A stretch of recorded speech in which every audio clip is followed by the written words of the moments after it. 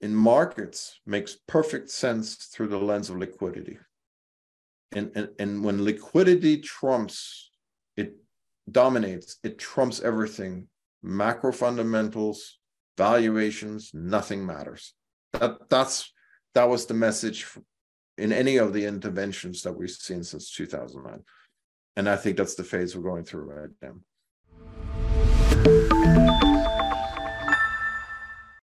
Welcome to Wealthion. I'm Wealthion founder Adam Taggart. Thanks for joining us for part 2 of our interview with technical expert Sven Henrich. If you haven't yet watched part 1 of this discussion with Sven, in which he explains what his technical analysis says is likely to happen most now that the bulls have won the battle for control that raged in the markets at the beginning of this year, head over to our channel at youtube.com/Wealthion and watch it there first. It sets the context for the investment themes we discuss in this video. Okay, let's get started watching part 2 of our interview with Sven Henrich. First is, we've got regular people who watch this channel and they are just trying to navigate what's going on, hopefully not become collateral damage to anything bad, and to try to at least make some money with a relatively acceptable risk-return ratio if things go well. What would sort of be some of your parting advice to those folks? I heard you say, like, all right, don't go super long into tech right now, maybe buy on a pullback, wait for a pullback to buy. If there's a pullback, if you're bearish, don't pile in immediately because that's likely to get bought in the near term. What other bits of counsel would you give them? Well, first of all, one of the things that was missing, by the way, in May, and this had me confounded as well. Tech was already flying high, but some of my technical signal charts were max oversold, which made absolutely zero sense to me. It was really confounding.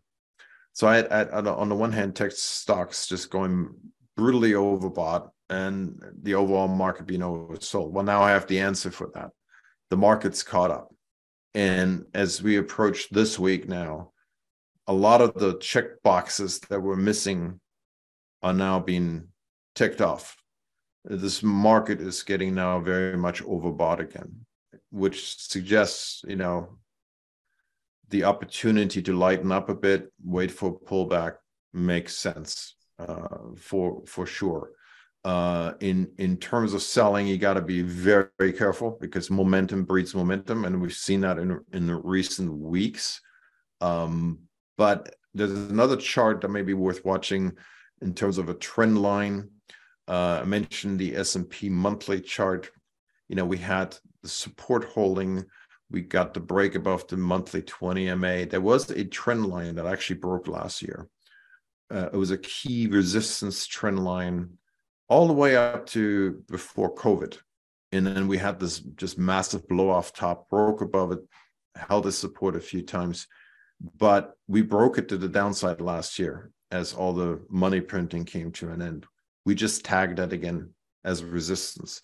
So as bears look like to be non-existent, having completely disappeared from the market, bulls taking over, I find that technically of interest with the lag effects still coming.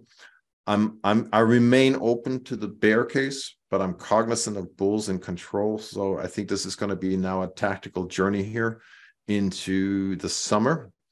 Again, if we get a pullback into the monthly 20 MA, if it holds support, you got to respect it. Then you're probably clear for the year on the upside. However, if that breaks and would show then that this rally here was a fake out. So there's always that possibility when you get too much momentum and optimism again. If that fails, so I use measuring sticks where I know who's in control, and that to me remains a key measuring stick. I think generally volatility is way too low for the macro environment that we're facing. So I do think we're going to have another volatility spike this year. And if it breaks below the monthly 20 MA on a sustained basis, then you may actually still get a larger bear market in the second half of the year, which was originally my script. See, I'm also trying to be honest with my scripts. I'm saying, okay, well, the first half year rally makes sense to me. Second year, we'll see what's really happening with the economy, and then earnings, and then where we are. And remember, back then I said 3,200 was kind of a second half of the year possibility, which seems completely insanely impossible right now, right? No one believes that. Not even the bankers believe that anymore. Not even Mike Wilson believes that anymore. He's the most bearish guy, and he thinks maybe 3,900 could be happening, right? But that's what happens. This is the psychology of the market. It's got to break the bears, yeah. And in October, just anecdote, which is so absolutely classic. Okay, Goldman Sachs, the crack team on Wall Street, right? Best paid guys out there. Beginning of 22, they were talking about 5,200, right? And then the S&P dropped, and then they reduced their price target to 4,900. And the S&P dropped some more, down to 4,000. I forget the exact sequence, but they kept dropping their price target. And then in September, basically right in front of the lows, they dropped their year-end price target to 3,600. And then the thing rallied up to 4,200, and they raised their price target to 4,000. Well, a week ago or two, they now raised their price target to 4,500. Now that we've crossed over 43, going into 4,400. Thanks. That's extremely helpful. I'd love to get paid their paychecks to be able to forecast that well. No, but it's so reflective of, when I say the environment is difficult, I'm not trying to make fun of them. I'm just trying to highlight that the biggest pros on Wall Street get it horrifically wrong, and they get jerked around, and no one has any particular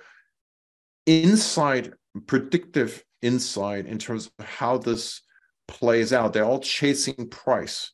That's why I'm saying liquidity has a lot to do with this in terms of how this is all being influenced. But we got to understand all this, where we choose individually how we view risk reward at any particular given time. And so to me, this is an adaptive journey. I mean, I don't like risk reward to the upside right now at all. Shorting is hard and dangerous for most people anyway, right? But I do see short opportunities setting up here because of having that cup and handle target being reached, trend line being reached, overbought reading sentiment, and potentially liquidity coming out. So that there are possibilities there. And then when that happens, then we need to see, again, a new battle for control. Can bulls to defend the key measuring sticks or not? And this is where then macroeconomic data comes in as the journey unfolds. This is, no one needs to be stubborn about anything. This remains a complex journey to navigate through, and then using signals to be tactically positioned. All right. With Lance Roberts, who's a financial advisor who's endorsed by Wealthy on here, he's on the channel every week with me. And at the beginning of the year, he declared this as the year of the audible.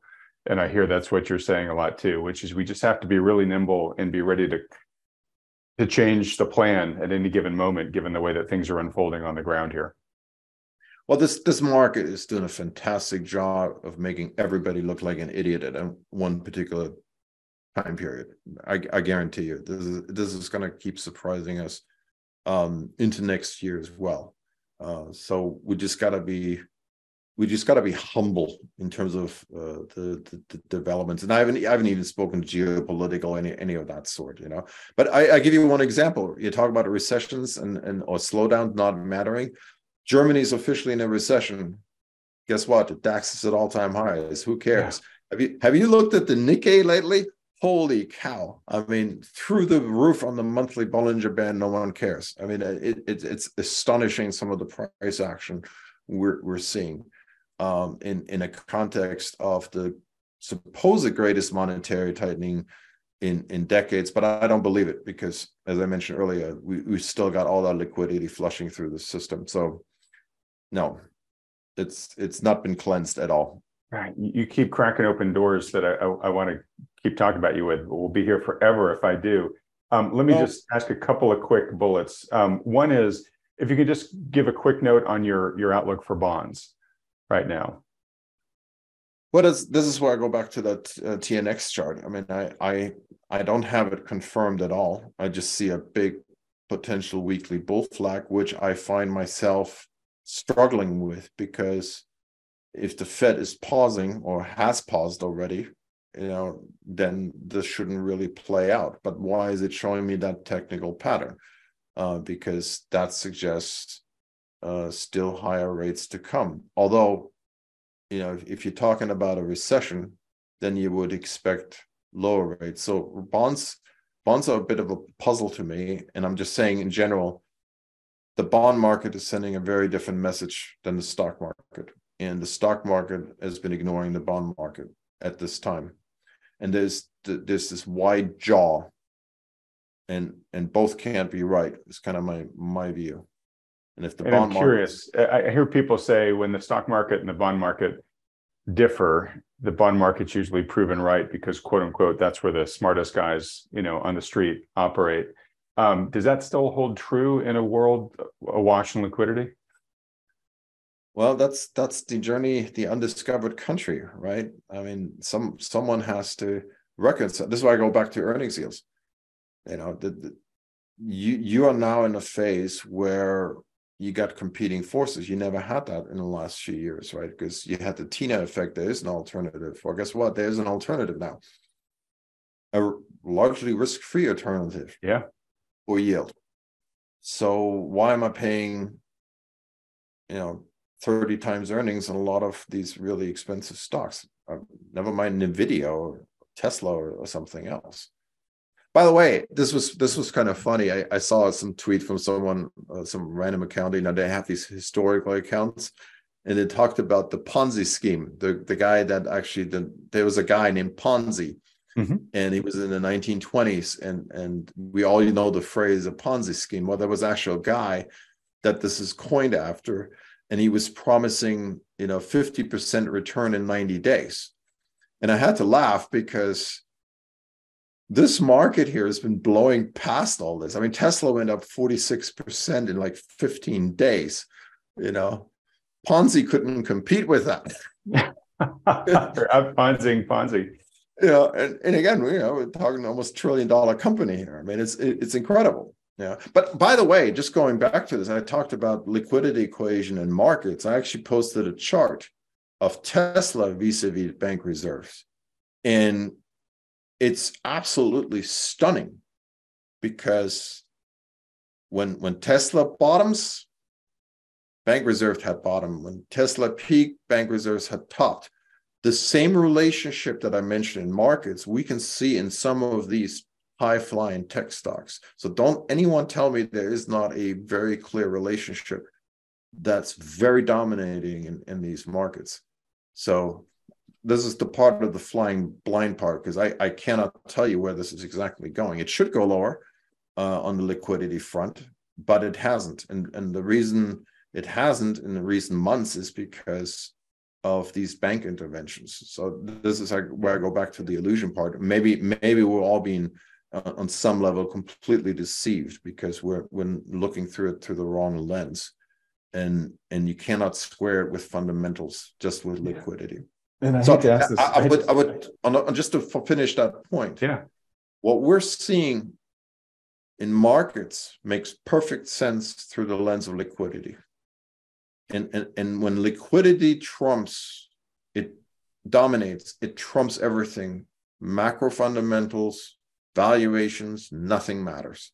That was the message in any of the interventions that we've seen since 2009. And I think that's the phase we're going through right now. Okay. So I hate to shoehorn one other additional question in here, but the Fed has been very particular to tell us, okay, this bank interventions are not QE, right? And you could say it's a loan, it's got to get paid back and all that stuff, and therefore it's not going to enter the real economy. Clearly we're seeing the markets react as if it's QE. How is this money making its way into the financial markets here? Well, by the way, they also said it wasn't QE in 2019 when they said literally not QE. Right. Yeah. Markets didn't care. Well, it's excess money in the system. It always finds its way into markets somehow. I mean, if you have excess cash, you can deploy it. We can argue about the precise mechanisms. There's been a lot of online discussions about, is QE even stimulative, and people disagree with it. Well, whether it is or isn't, in terms of money going into the real economy, and for years it hasn't gone in the real economy, right? Because velocity of M2 was just not there. But it makes its way into financial assets. And as you alluded to earlier in the part, well, that's just keeps widening the wealth inequality equation, which no one seems to ever care about. So maybe it's mission accomplished, and that's the plan. I think we talked about this a little bit last time as well. We did. The social disintegration that's taking place in front of our eyes every month. I mean, just look at political situation. The U.S. keeps getting worse and worse and worse. There's real anger out there. And yes, the concern is that if you have a tightening cycle that doesn't fix housing affordability, for example, what do you think is going to happen? If rates are higher for longer and you don't get the cleansing of the excess, the whole issue with inflation is, you I guess declare victory when the rate of change is back down to 2%, but you have absolutely no reprieve from the prices that got raised. None.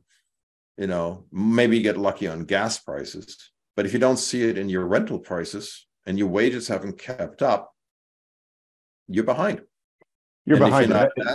If you're not an asset class owner, which most people are not, I hate to say it, then you're left behind again. So how is that helpful? And you're looking sort of with a snapshot of where we are right now, but then you take things like AI, right, which of course everyone's cheering right now, right, but that's going to dramatically disintermediate the labor force, right? And so, if you're a younger member of the younger generation, you're just looking at a series of current blows or blows you see coming in the future that are just diminishing your prospects. I mean, you get to a point where you really lose faith, in the promise. And as you said, there's definitely sort of a simmering anger here, particularly on the lower end of the socioeconomic spectrum, but also on the lower end of the demographic spectrum, where people are just increasingly feeling like this is just not fair.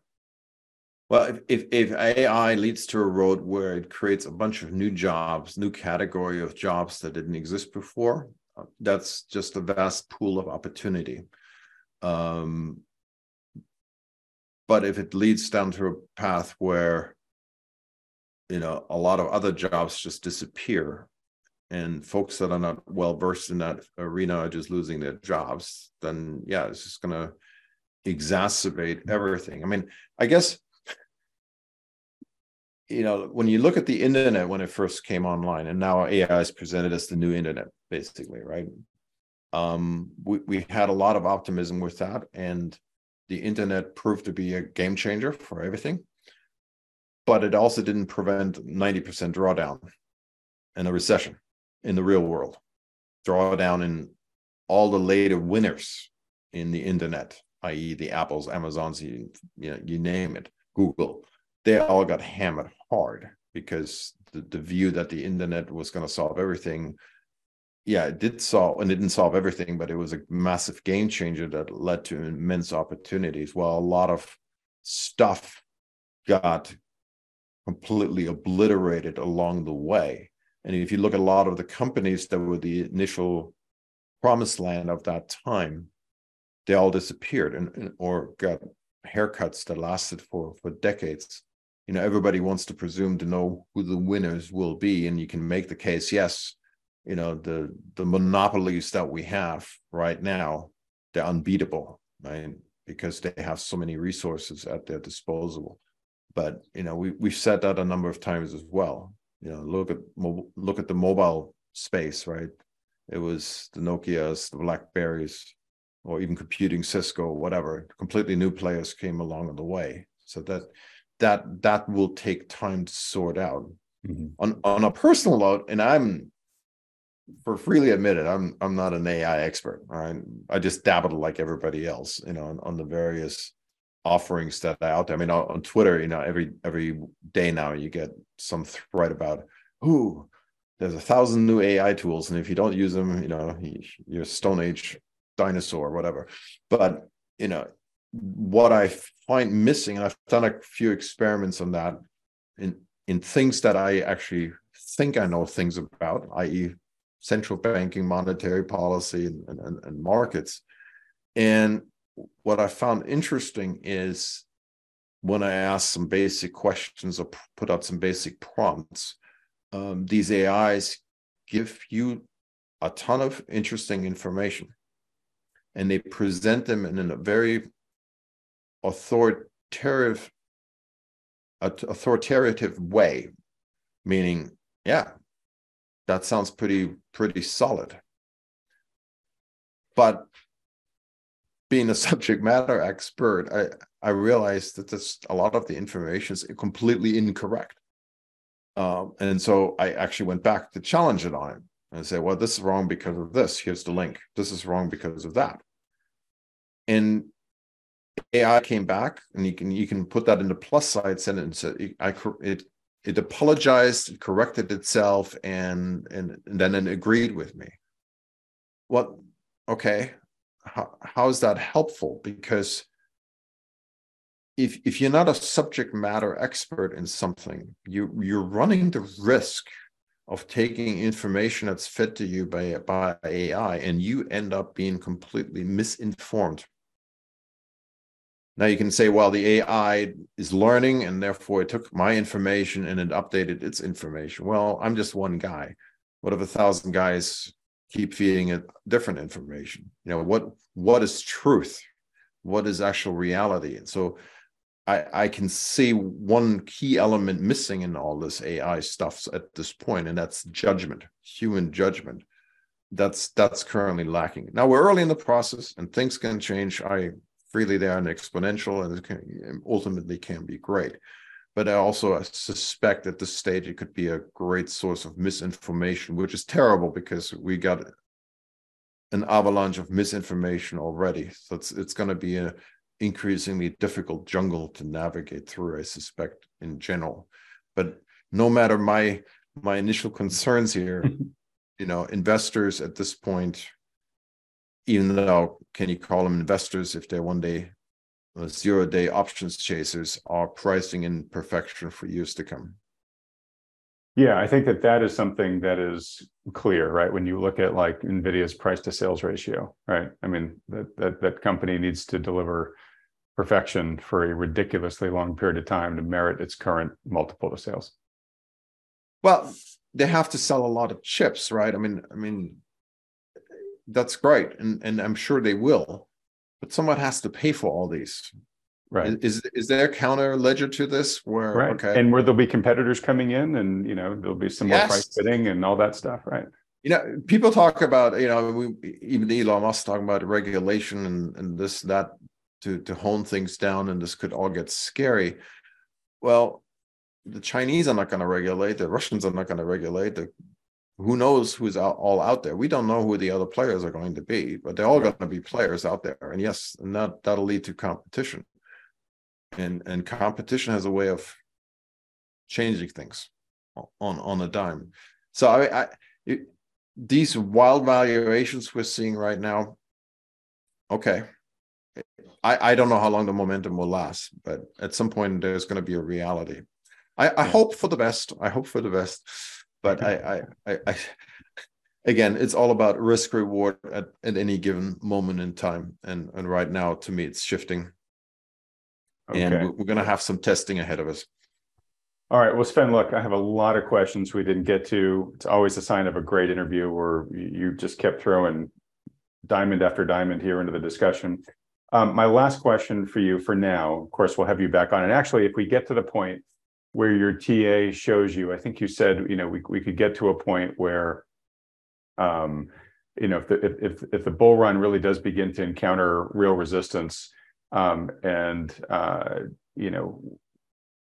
we begin to see a potential door opening for a real reversion.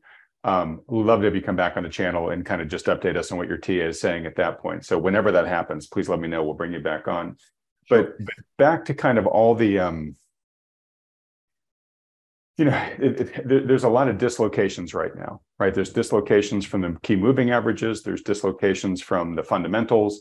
There's dislocations from what the Fed is telling us versus what the market's believing. I mean, it's just dislocations everywhere. A lot of that's being driven by, policy and whatnot. So if you were in charge, if I made you Emperor Sven, what are there any reforms that would be like at the top of your list that you'd want to do to start trying to bring things a little bit more into fundamental balance here? Oh, thank God I'm not in charge. I wouldn't want the job. I agree with you. Are you talking about the Fed specifically, or really anything? I mean, it could be how the market is structured, whatever, but I imagine central bank policy is probably somewhere in your mix there. Well, one thing is, I'm not in charge. I would just urge them to stop with the non-stop speeches that they've been given. This coming week, I guess we'll have 15 Fed speakers again. Are you kidding me? In 1 week? Oh yeah, we've had that before as well. And let's say they're all the best intentions people in the world. I think they're shooting themselves in the foot. As a central bank, you want to have credibility with the market. And these constant proclamations that we've seen over the last few years have greatly undermined the credibility of the Federal Reserve. Everybody gets things wrong.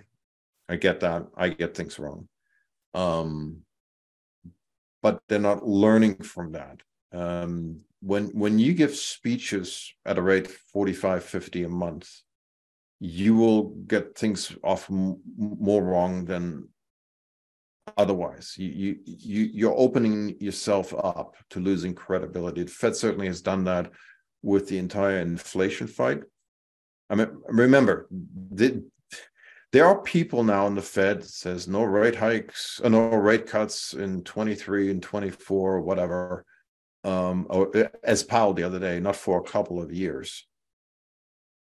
You don't know that. Right. You have no idea what policy should be or could be based on any type of events that are coming our way. That's the same mistake that they made in 21 when they said and led the market through hundreds of speeches. They kept repeating this. There won't be any rate hikes until 2023, or Kashkari, for example, until the end of 2023. And people believed it. I keep going back to this example. December 21, they put out a Fed dot plot forecast for the Fed funds rate of less than 1% for 2022. Mm-hmm. And people believed that. And where are we now? We're at 5%. They ended the year, 4.8%? Instead of less than 1%? Well, let me throw one at you. Everybody's now blaming the bank's CEOs for having mismanaged their positions. And that's why they blew up. And yes, you can blame bank CEOs. But they just followed what the Fed was guiding them. Yeah. Who was telling them that's not going to happen? Yeah. If you're a bank CEO and you actually believe the Fed and you manage your risk accordingly, no wonder things are blowing up. So then I'm looking at this and saying, well, are you, by misguiding the market because you're so insistent on doing that, are you actually becoming a source of instability? Because now they had to come in and intervene in everything again. And now maybe this is actually prolonging the inflation fight, which then ultimately may make things worse, much worse down the road. And now Powell goes up not for a couple of years when he doesn't know, when his own team, his own Fed is already penciling rate cuts for next year. I just think that the overall process is not helpful. I think the fact that this is still resulting in ever widening wealth inequality. There's never been any acknowledgement on this on the side of the Fed. They are risking ultimately a society breaking apart. I don't want to see that. It's incredibly challenging, and there's no accountability ever for any of that. As I said, housing prices, they added what $1.5 trillion into mortgage-backed securities during COVID, which into a supply-constrained housing market, which blew housing prices through the roof, and they have barely corrected at all. They're pricing people out of the housing market. For and I'm doing a terrible job of trying to wrap this thing up as I am, but you keep opening these great doors. So housing market, head scratcher, in the sense that it's housing prices move more slowly than financial asset prices like stocks and whatnot. We all get that. But, mortgage rates have now been very high for a good long time. We've kind of trapped people in their homes, right, where now they almost can't afford to move, right? Because they're sitting on a really low mortgage. They're going to have a big fat mortgage on the next place they go to, or fat mortgage rate. But here in the U.S., we have a ton of people that are sitting on these low mortgage rates for the next 30 years. In your country, if I understand correctly, mortgages, they're roughly have to be taken out every 5 years. So theoretically, every year you have about 20% of the housing stock that's re-rating. So you would expect to see home prices correcting faster in countries like yours. Is that indeed happening here? Well, the housing market is slowed down for sure on the upper echelon, but house prices keep going up. Okay, so you're still seeing the same dynamic we are. But the issue is, as you mentioned, there's a lot of variable refinancing, and Bank of England is expected to raise again this week. It's gonna squeeze people out hard. So that's the concern, that they're gonna break something hard there on that front. And the UK structurally is the sickly child of Europe now, because there are effects from Brexit, and inflation is higher than anywhere else in the Eurozone. So there's definitely issues here, also with labor, right? Because as you broke out of the Eurozone, a lot of the labor supply that was here is no longer here, or it's been reduced dramatically. And so it was the more affordable labor too, right? Yeah, absolutely. And so I see a lot of high street shops having closed and not coming back. I don't see any demand for all this yet. That just all tells me that the hammer is still to drop in a lot of these economies. Just closing out on the Fed. So, they need to be very careful in terms of the credibility. I think once you're into a phase where the Fed has no credibility with the market, bad things can happen because no one listens to them anymore. And so then they're going to have to follow through harder. And I think we're kind of approaching this period right now. So it'll be interesting to see what the reaction is this week to 15 Fed speakers appearing vis-a-vis what their statement was last week and what maybe they intended to have happen vis-a-vis what actually did happen. All right. Well, look, Sven, we're coming up on 2 hours here. I could easily go another 2 with you. But this has been wonderful. Thanks for giving so much of your time and your expertise to us here. For folks that have really enjoyed this, and for the very few who may not have been familiar with you before, where can they go to follow you and your work from here? Well, my daily musings, you can find me on my Twitter handle at Northman Trader, where I try to post charts, sometimes some sarcastic notes, as I'm known to do. Who, you? Me? I can just observe the absurdity of the world, but I'm trying to keep it real at the same time. Website is Northman Trader. Also have a YouTube channel where I post Northcasts, where I try to do a few technical macro observations in video format as well. All right, Sven, as usual, when we edit this video, we'll put up the links there on the screen and in our description to all those assets there. Folks, if you don't already follow Sven, you absolutely should. And I don't need to explain why. You've just seen it in this almost 2-hour bonanza of insight he's given us. All right, Sven, it's just been wonderful. Look, you've done a phenomenal job of really underscoring what a tough market this is for a seasoned long-term professional like you. So you can only imagine, a regular viewer of this channel who's trying to navigate on this on their own, how overwhelmed a lot of folks can feel. So I just want to thank you for really underscoring why we on this channel encourage people to work under the guidance of a professional financial advisor and just trying to navigate this stuff. I think very few people have the expertise, the time, really, but also the skill set to successfully navigate this ever-changing environment that we've just been talking about here. Folks, if you have a good one who is creating a personalized financial plan for you and then executing it for you while keeping you well informed, you should absolutely stick with them. They're rare, they're worth their weight in gold. If you don't, or you'd like a second opinion from one who does, consider scheduling a free consultation with one of the financial advisors that Wealthion endorses. To do that, just go to wealthion.com, fill out the short form there. Only takes a couple of seconds. These consultations are totally free. There's no commitment to work with these guys. It's just a free public service they offer to help people like you, hopefully position prudently given all of the issues that Sven's done such a great job talking about here.